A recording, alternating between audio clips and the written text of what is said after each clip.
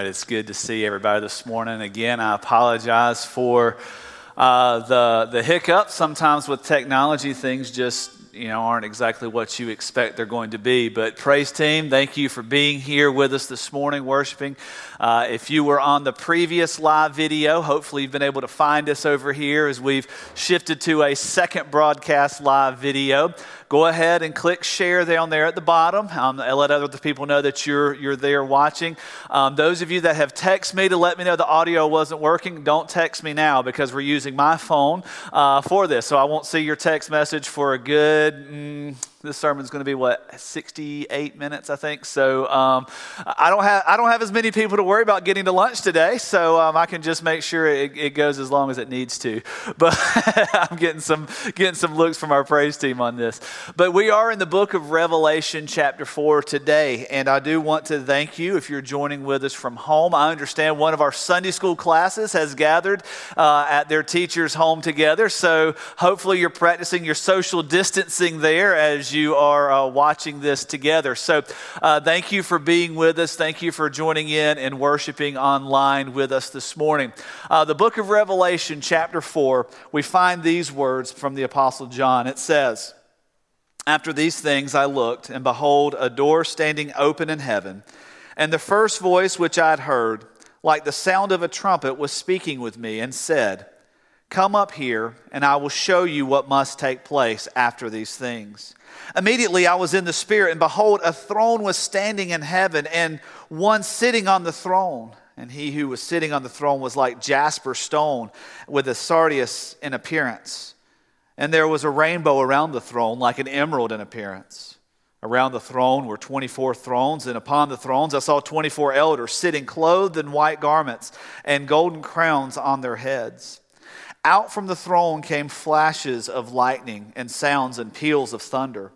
And there were 7 lamps before the throne, which were the 7 spirits of God. And before the throne there was something like a sea of glass, like crystal. And in the center and around the throne, 4 living creatures full of eyes in front and behind. The first creature was like a lion, the second creature like a calf. The third creature had the face like that of a man, and the fourth creature like a flying eagle. And the 4 living creatures, each one of them having 6 wings, were full of eyes around and within. And day and night they do not cease to say, 'Holy, holy, holy is the Lord God, the Almighty, who was and who is to come.' And then the living creatures give glory and honor and thanks to him who sits on the throne and to him who lives forever and ever. And the 24 elders will fall down before him who sits on the throne and will worship him who lives forever and ever. And they will cast their crowns before the throne, saying, 'Worthy are you, our Lord and our God, to receive glory and honor and power, for you created all things. And because of your will they have existed and they were created.'" Let's pray together. Father, it is now 11:30 on a Sunday where many churches, in order to protect the elderly, to protect the vulnerable, to protect those with other health concerns, have heeded the request of our governing authorities to meet separately, to do something different. And Lord, we know that right now you are using even this time. Lord, we know that there are people that are tuning in to Facebook feeds all across our nation who would not have been in a church service, maybe even on ours right now, hearing the words that I'm praying, the words that are in your scripture, hearing the Bible read in its complete context and in truth. And so, Lord, I ask that you would use that. Lord, I ask that you would use these men and women that have come together this morning to sing praise to your name, to prepare our hearts for worship, Lord, that we would see something mighty and amazing come from you because of your good work, your good favor. But Lord, your word has just taken us into the throne room of heaven. Your word has just placed us in front of your throne. with a bow of emerald extending, with winged creatures crying out, holy is the Lord, with 24 elders bowing down and casting their crowns and just declaring your worthiness. And Lord, what makes all this amazing is that by the blood of Christ, you have declared that we are worthy to even be there, to even see it. So Father, I pray that you would give our hearts ears to hear. Whether we're live in this room, whether we're watching this live on Facebook right now, whether we're watching a replay of this on Facebook at a later date, Lord, what you can do because your word will not return null and void is amazing. And so we ask you to use us, to use this time. Lord, teach us your word. Teach our hearts. And we ask all this in the name of Jesus. Amen. All right, so we get into this passage of Scripture, and we have a distinctive break that takes place right here at the start of chapter 4. If you've been with us over the last few weeks, what we've seen in chapters 2 and 3 have been a series of letters to 7 churches in Asia Minor, addressing everything from their faithfulness to intense persecution, hanging on to the point of death. We've also seen churches that thought they had a good thing going, but really they were just playing the game and not actually worshiping the Lord. We've even seen churches that were putting up with immorality, sexual immorality, vulgarity within the church, and just thinking it's okay. You know, I'm not going to judge you. You don't judge me. And in all of these, Jesus calls them out and says, no, you've got to come and understand what victory is about. Except for Sardis and Philadelphia, where he encouraged them and said, it's going to get bad, but hold on. See, in chapter 1, Jesus is speaking to John. Now, John's in Patmos, and he has this vision, and Christ Jesus, I believe physically in the flesh, appears to him, and he describes that in chapter 1. And he says, I need you to write some things, John. I need you to write the things that you've seen, the things that were. I need you to write the things that are, but you also will be writing in this letter that will go to these churches the things that will be. And so we get to chapter 4, and we start off with the things that will be. So what we're going to do, if you've got your outline, if you were able to download it off the church Facebook page or print it out before church started, we had that posted about an hour ahead of time to give you time to look at it. Or if you're sitting up here with us and you've got your bulletin, because we had a few printed, you'll find that our passage this morning, our sermon this morning, breaks down in 2 simple parts. What's in the text, and then also what we do, our response to this. So what we're going to do is start looking through this text of Scripture. And as I've said many times in the book of Revelation, our sermons that we've been doing here since January, I do not claim, nor will I ever claim, to know all the answers to all the images, to all the pieces of the book of Revelation. It is foolish for anyone to do so. There's a reason why God has not given us the exact code for exactly what this means and exactly how this happens. It's not to confuse us, but it's to cause us to continue to rely on Him, to continue to look to Him. Here's what I can tell you. While we might not know exactly how it plays out, we can know it's His word and therefore it's reliable and true. What we can know for sure is that what we have in here is the best humanly possible description of what will take place and ultimately what the beauty of God's glory is. And so what we find in this passage of Scripture is that John is now taken and escorted by way of vision into the throne room of heaven, and he shows us that the big picture of Revelation is about the glory of God. The big picture of Revelation exalts the majesty of God. Now I want you to think about that for just a second. How often do you hear passages of Revelation used to talk about destruction and to talk about judgment and to talk about what's wrong and who's going to get broken and making sure you're one of this group or part of this group or you avoid this plague or all of the things that just kind of circulate around, but ultimately from beginning to end, the book of Revelation is exactly like the Bible in that it tells one story about a majestic God that loves you, that loves me, that desires for us to know Him. And Revelation exalts His majesty. We start off in chapter 1 and we have the Alpha and the Omega, the beginning and the end. And then we have this image of Christ there in Patmos with John. And Jesus looks at John, and John looks at Jesus and tries his best to describe in terms that you and I could wrap our hearts and minds around what he is seeing, what he is hearing. And then we get to Revelation chapter 21.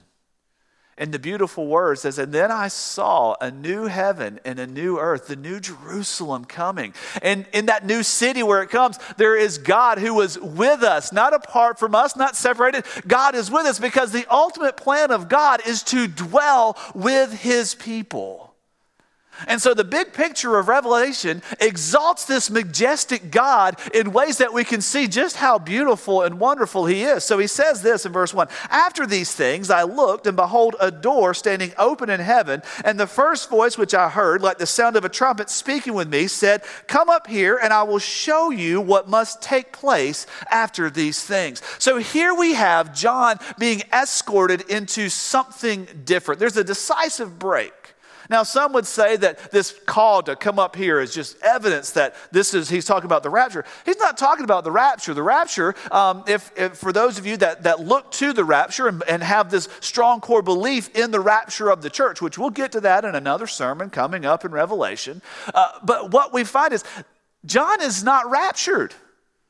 This is a vision because he says, and I went up in the Spirit. So what John is describing here is that he was physically in Patmos, he was physically there, and he was watching and talking with Jesus, and Jesus was giving him these letters to send to the 7 churches, and then the rest of Revelation as a letter that these churches would read. But immediately in the Spirit, he's caught up. He's given this beautiful vision of God's glory and his majesty.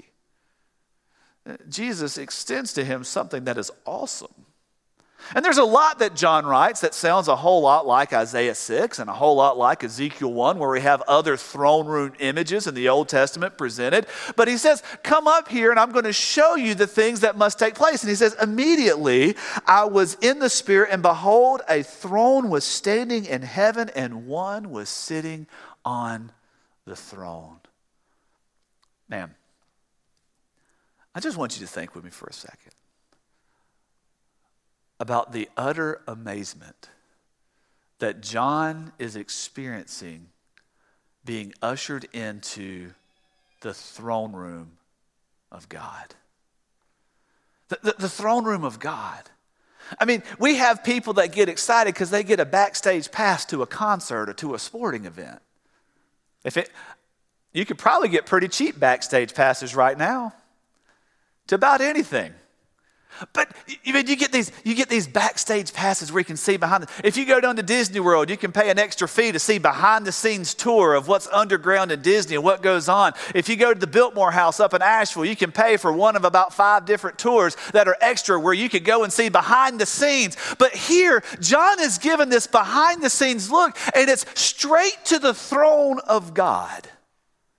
Straight into the presence of Almighty God. And he says in this passage of Scripture that I was there, and there was a throne standing in heaven, and there was one sitting on the throne, and he who was sitting was like jasper stone and sardius in appearance. God's glory is emanating from this throne. God's glory emanates from his throne. See, he uses a couple of phrases here. Now, he talks about jasper stone and he talks about sardius or carnelian. This was a blood red stone, and jasper was kind of like a diamond shining. So I want you to think of the contrast of this beautiful sparkling diamond against this blood red stone, and just the majestic picture that describes here. I do not think that God looks like something you're going to buy at Zales. I just want you to know that. And I don't think that John is trying to describe the jewelry store counter to you in this. I believe John is describing the radiance of God's glory that just emanates and shines. Keep in mind, all of this goes to Revelation, whether we don't have a sun, we don't have a moon, all of that's gone because the light of God's glory gives us all the light that we need. I mean, here, sitting on his throne is this beautiful, lit up, illuminated God. I'm not talking about like plug it in, light it up. I'm talking about all the light that is necessary is emanating from him because of his glory, his glorious might, his glorious majesty. But then he goes on a little bit further and he says, and he who was sitting on the throne was like jasper stone and sardius in appearance, and there was a rainbow around the throne like an emerald in appearance. Now, I know what you're thinking. Emeralds are green and rainbows are a bunch of colors, right? How is it just the one color? I want you to just think about what this extends. See, what's happening here is John has started off with this narrow focus zoom straight into the throne. And then he steps it back just a little bit to see what else is in this room. I mean, good grief, you walk into, just picture our sanctuary. Those of you that are sitting in here and everybody else that's been in here, think about the way a sanctuary is situated. We have a center aisle that zooms all the focus into right here on the platform, or you could even say up the stained glass Jesus up here. All of that zooms in a central focus. But then if you pan the camera out a little bit, you can see more of the stage. And then as you pan out a little bit more, you see more of the sanctuary. Then as you pan out a little bit more, you see all of the sanctuary. And that's what happens in Revelation chapter 4 in this vision. He zooms in and sees the throne, and then he backs out and he sees, okay, wait, there is this extension that's going, this green extension. And I don't think the color green has a necessary significant theological meaning, except for we see it as an extension of God's mercy. God's mercy extends from his throne. And I want you to think of it this way. Who among us could walk into the throne room of the king uninvited? Remember the story of Esther? In the story of Esther, we have King Artaxerxes, Ahasuerus, whichever, if you want to go with the Median or the Persian name, whichever one, or the Greek name, for the ruler there in the Medo-Persian Empire. And so what happens is he puts his wife to death because she wouldn't do what he wanted to do. And so he has this beauty pageant for his next wife. And Esther, this lowly Jewish girl, she's the one that gets selected to be the queen. And she finds out this from her cousin Mordecai, this plot to kill the Jews, her people. And so Mordecai says, you got to go talk to the king. She says, I know that's my husband, but if I'm not invited, he could kill me. I want y'all to know, men, if your wife is threatened to be in your presence, there's something wrong with you. There's something absolutely wrong with you. But I digress. Let's bring it back.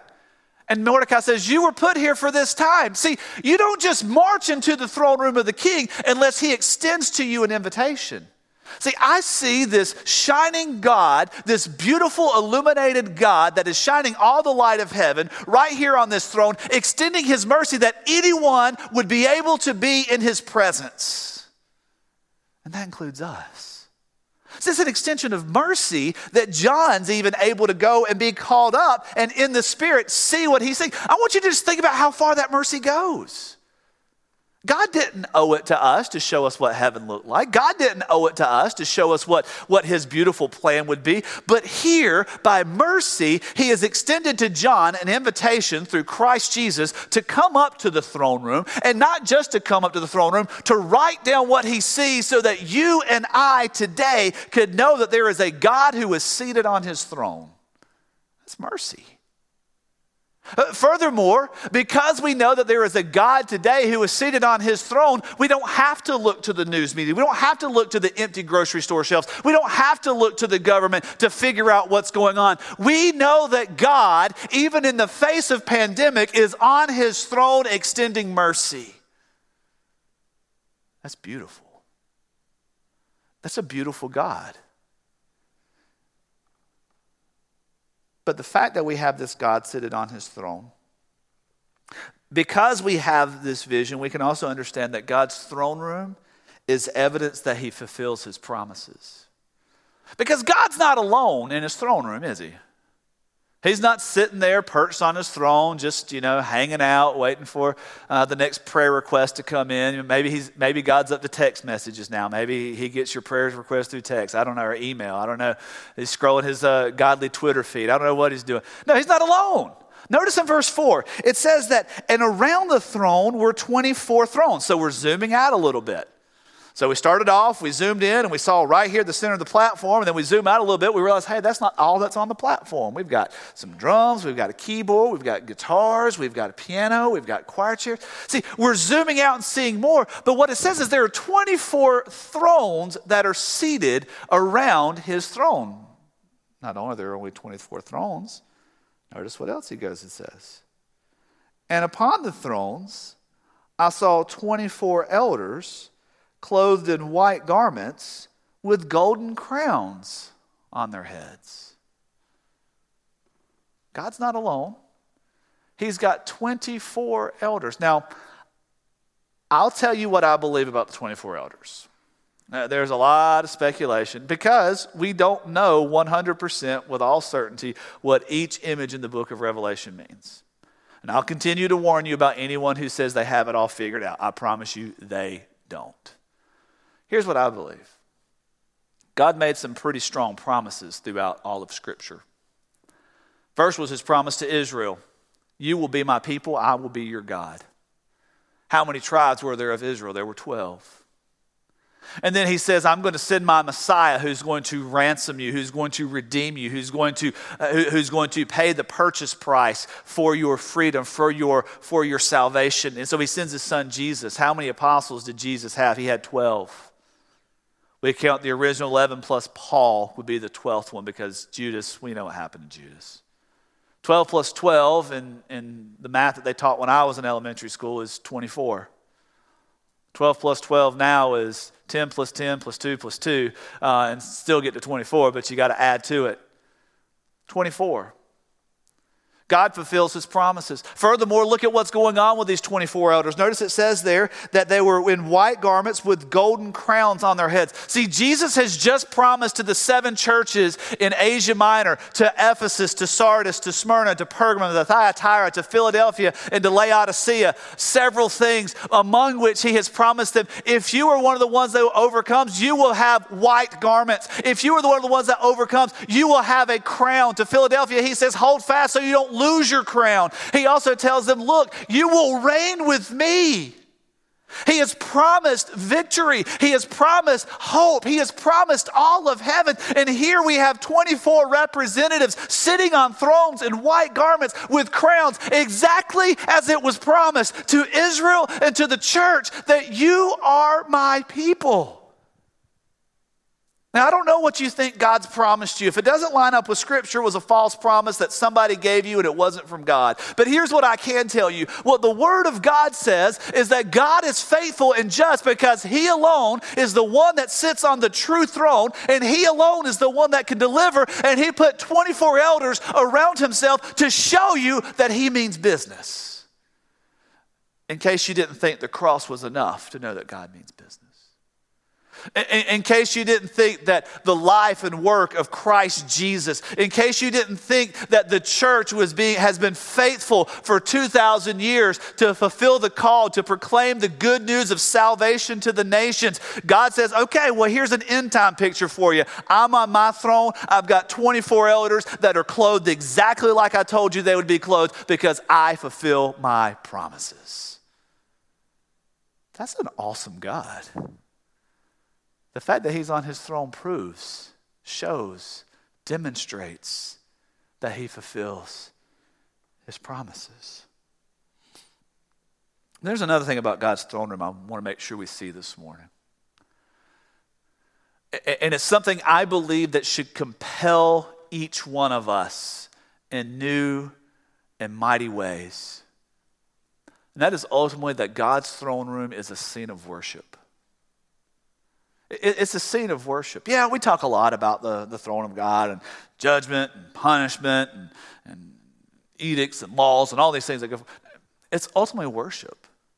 It's ultimately pointing back to who this God is. He says, and from the throne came flashes of lightning and sounds and peals of thunder, and there were 7 lamps of fire burning before the throne, which are the 7 spirits of God. And as we mentioned earlier in chapter 1, that 7 spirits of God, it's not like there are 7 Holy Spirits, 1 for each continent or anything like that. What we're looking at is the fullness. 7 is the biblical representative of fullness. The fullness of the Spirit, the fullness of the presence of God is there.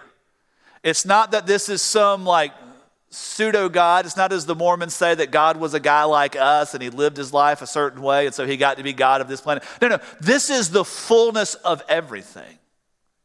He is real. He is true. He is reigning. He is merciful. He is majestic. He is mighty. And it says that before the throne there was something like a sea of glass, like crystal. In the center around the throne, 4 living creatures full of eyes in front and behind. The first creature was like a lion, the second creature like a calf, the third had a face like a man, and the fourth like a flying eagle. And the 4 living creatures, each of them had 6 wings and full of eyes around and within. And day and night they do not cease to say, Holy, holy, holy is the Lord God the Almighty, who was and who is to come. Maybe these words sound familiar to you over in Isaiah chapter 6. In the year King Uzziah died, I saw the Lord sitting on his throne, and the train of his robe filled the temple. And around the throne there were the beings. They had 6 wings. With 2 he flew, with 2 he covered his eyes, 2 he covered his feet. And they called back and forth to one another, Holy, holy, holy is the Lord God the Almighty. It's consistent worship of God because the host of heaven exalts the holiness of God. And if the host of heaven is already in the process and already in the practice of exalting the holiness of God, why don't we? Why is that not our consistent walk, the consistent measure that we take to exalt the holiness of God? And we get into this passage of Scripture, and man, I wish I could tell you exactly why there's a lion and why there's a man and why there's an eagle and why there's a beast. I can't. I didn't make these creatures. And I've read a lot, I've read far and wide of why it's this, and this is wild creation, and this represents this age of the church, and this is these leaders. I love the way one commentator described it. He described it this way, if I can find my right note sheet. This section tells us why the 4 living beings This section also tells why the 4 living beings represent the whole of animate life. They are performing, I want you to hear this, they are performing the function that all of creation is meant to fulfill. That is, all things were made to praise God for His holiness and glorify Him for His work of creation. All of this bears out that it is not only the ideal purpose for creatures, but also that someday this purpose will actually be fulfilled, not only in heaven, but also on earth, since it is an anticipation of the final consummation. In other words, we're supposed to join in with the host of heaven now to proclaim the holiness and praise of God. That's why Jesus says, if you don't, even the rocks and the trees will cry out. All of creation. You know what dawned on me one time? A dog being a dog is just praising God for making him a dog. A cow being a cow is praising God for making him be a cow. A whale being a whale is praising God for making it a whale. Yet we as people want to curse God for making us. However it is He's made us, with a deformity, with something wrong in our brain, with something wrong in our body. God made us. The book of Psalms says that I am fearfully and wonderfully made. So let's praise God as His creation. Let's praise God for all that He has made. The host of heaven is proclaiming God's glory. Holy, holy, holy. And there's a response to this. It says there in the passage of Scripture that when the living creatures give glory and honor and thanks to Him who sits on the throne, to Him who lives forever and ever, that the 24 elders will fall down before Him who sits on the throne and will worship Him. Think about that beautiful picture. The worship of creation calls those that were made in the image of God to worship Him even more. We should be able to look at the beauty of the world that God made and fall on our faces before Him. Why? Because these elders respond in praise. We are showing the worship in the throne room of heaven. He says there, they'll cast their crowns before the throne and say, "Worthy are you, Lord, our God, to receive glory and honor and power, for you created all things." Holiness is the central attribute of God. It has no need for triple expression, but since the distinction of God from all created order is endemic to the term, But the repetition of the term 3 times must have seemed to John to have been the same as saying, holy is the Father, holy is the Son, holy is the Spirit. This is followed by the emphasis of the unity of the Godhead. Holy, holy, holy is the Lord God Almighty. This is our praise. This is our worship. In the throne room of God. So what do we do with this? Maybe you're sitting at home. Maybe you're sitting at a coffee shop. Maybe you're sitting in a friend's house watching. And we want to ask the questions about, okay, what does this mean for me? What is my response to God's majesty? There at the bottom of your outline sheet, if you have it, I've got 7 blanks. These are just response questions that we want to ask. Just in response. Sometimes our greatest response to the Word of God is to start asking diagnostic questions and let the Holy Spirit deal with us. Maybe the first question we need to ask is, what is it that keeps me from bowing down to God? What is it that keeps me from bowing down to Him? He says there in the passage of Scripture, worthy are you, our Lord and our God, to receive glory and honor and power. See, that statement, that phrase, starting with worthy, starts asking us the question, but if He's already on the throne, if He's already seated there, doesn't He already have honor? Doesn't He already have praise? But as we find these words on the lips of the elders as they have bowed down to Him, because in His presence they realize that there is nothing of themselves that is worthy of honor, that is worthy of praise. It is all about the work in the hand of God. And so what they are demonstrating is that we bring all of us, all that we are as His image bearers, as His created people, and we bow before Him. We give it to Him. We yield all that we are, all of our intellect, all of our thought, all of our strength, all of our power. Love the Lord your God with all your heart, your soul, your mind, and your strength. What keeps us, what keeps me from bowing to God? Second question we might want to ask is, what do I hold on to for myself? What is it that I hold on to for myself? This is also the picture of response that the elders give us. We find there in verse 10 that they bow down before Him and they cast their crowns before the throne. They, on their face, on their knees, before this God who alone is worthy, take the one possession they have in heaven and toss it at the feet of God. This golden crown, see, it's called the victor's crown, the Stephanos crown. It's the one that now resembles the majesty of God in our lives, but it's because of the victory Christ Jesus has won for us. They cast that. But too often we want to hold on to what we have. God is asking us to yield everything to Him, and we don't. We hold back. So we have to ask ourselves, okay, what am I holding on to? He proclaims He's worthy. He's described as the only one who is worthy. Is He worthy of everything you have? Is He worthy of your time, your treasure, your intellect? Is He worthy? Does my worship compel others to praise Him? Does my worship,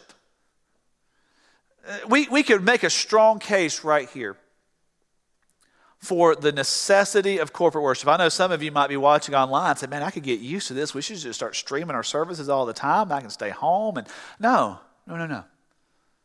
Desperate times call for desperate measures. And that doesn't mean that in the future we won't offer online streams. But the necessity, and it's given to us in Hebrews chapter 10, that we should not neglect the meeting together as is the habit of some. Because when we're together, we have this sense of my worshiping God here compels someone else to worship as well. I've watched it in congregations. I've watched it in sanctuaries. You got this one couple over here, or they're over here and they're worshiping, and people notice, they're allowing the Holy Spirit to lead them and guide them.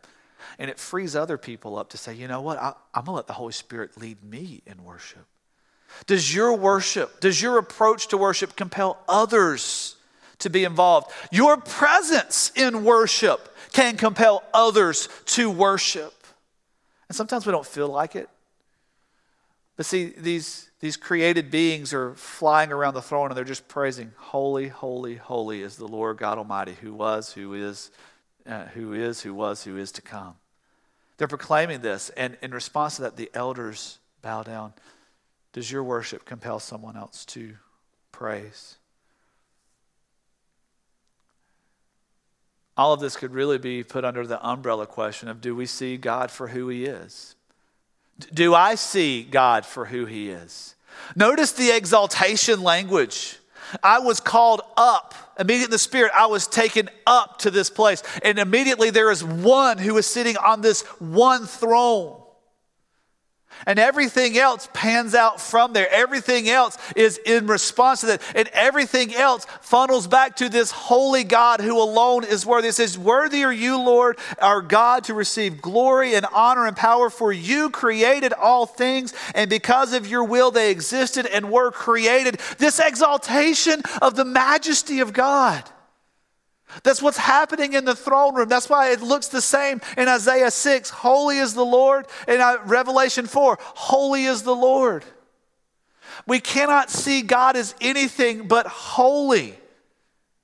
Yes, he's merciful. Yes, he's mighty. Yes, he's gracious. Yes, he's a God of justice. But it's because of his holiness that we can understand and see the beauty of everything else he's doing. Do we see God as this holy and mighty God? Not a being, God. Do I trust his promises? It's easy to say that, yeah, I trust God's promises. It's the church thing to do, right? You don't want to be seen as a doubting Thomas or a bad Christian for wrestling with the question of God's promise.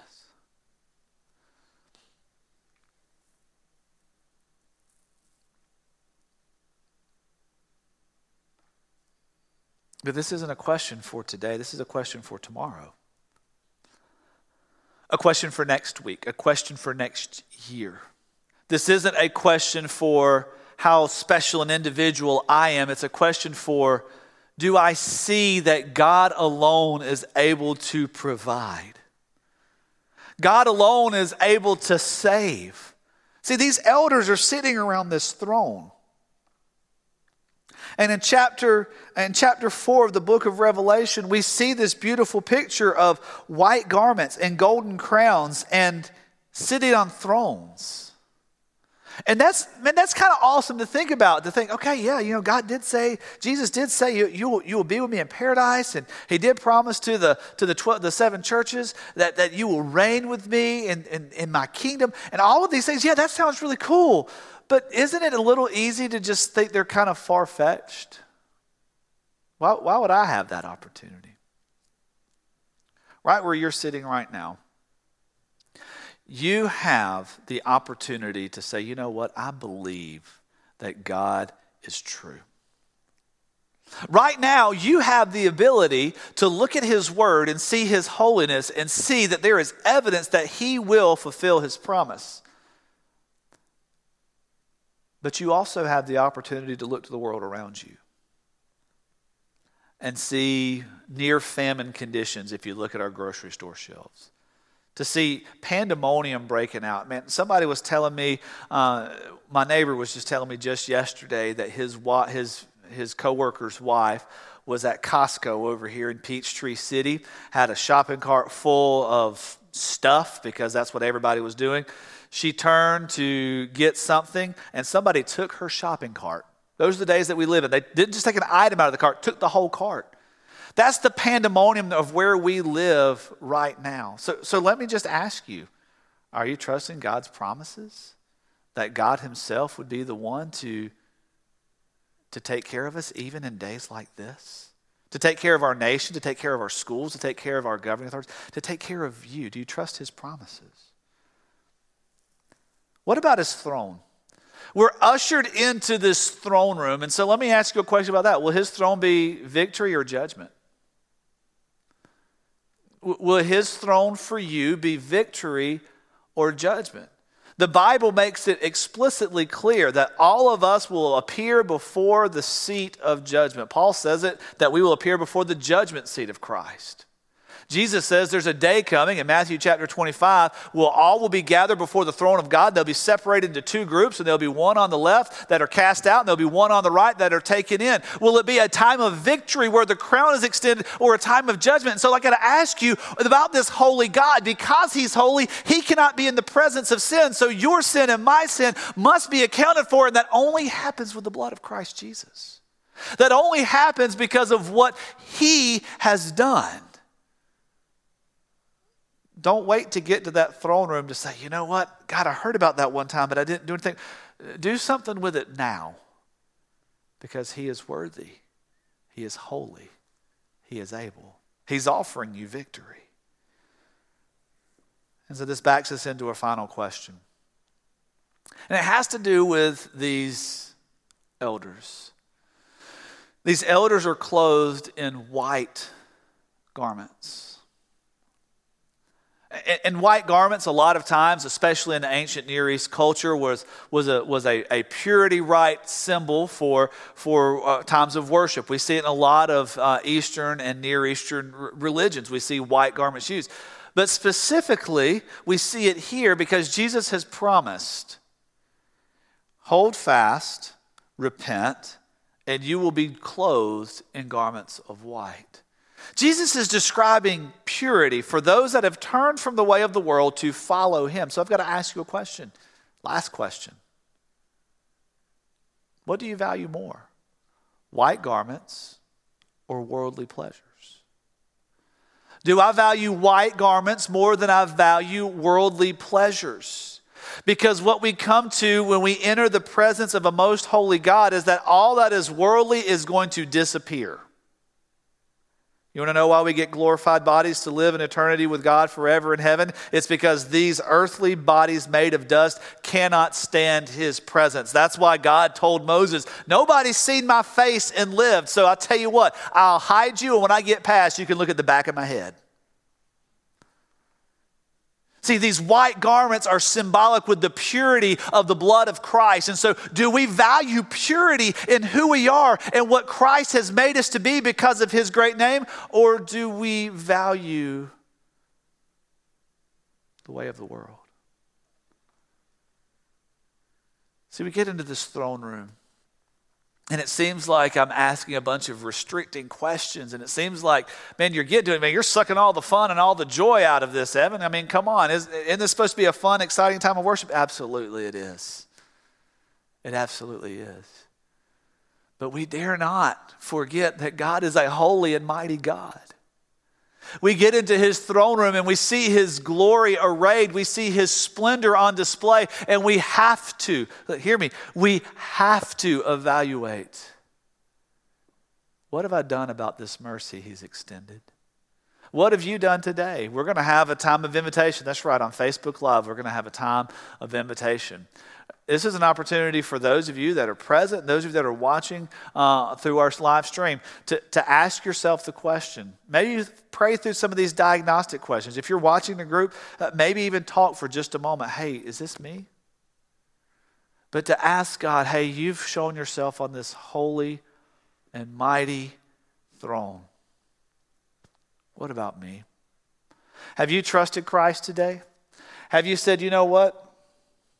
This world's got some pretty nice stuff, but nothing compares to the beauty of knowing Christ. Nothing compares to knowing that he is the mighty and holy God and King.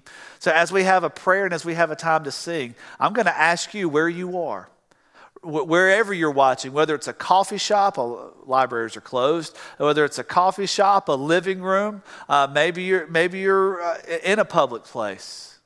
I'm going to ask you right now to ask yourself, to ask God, What's in my heart?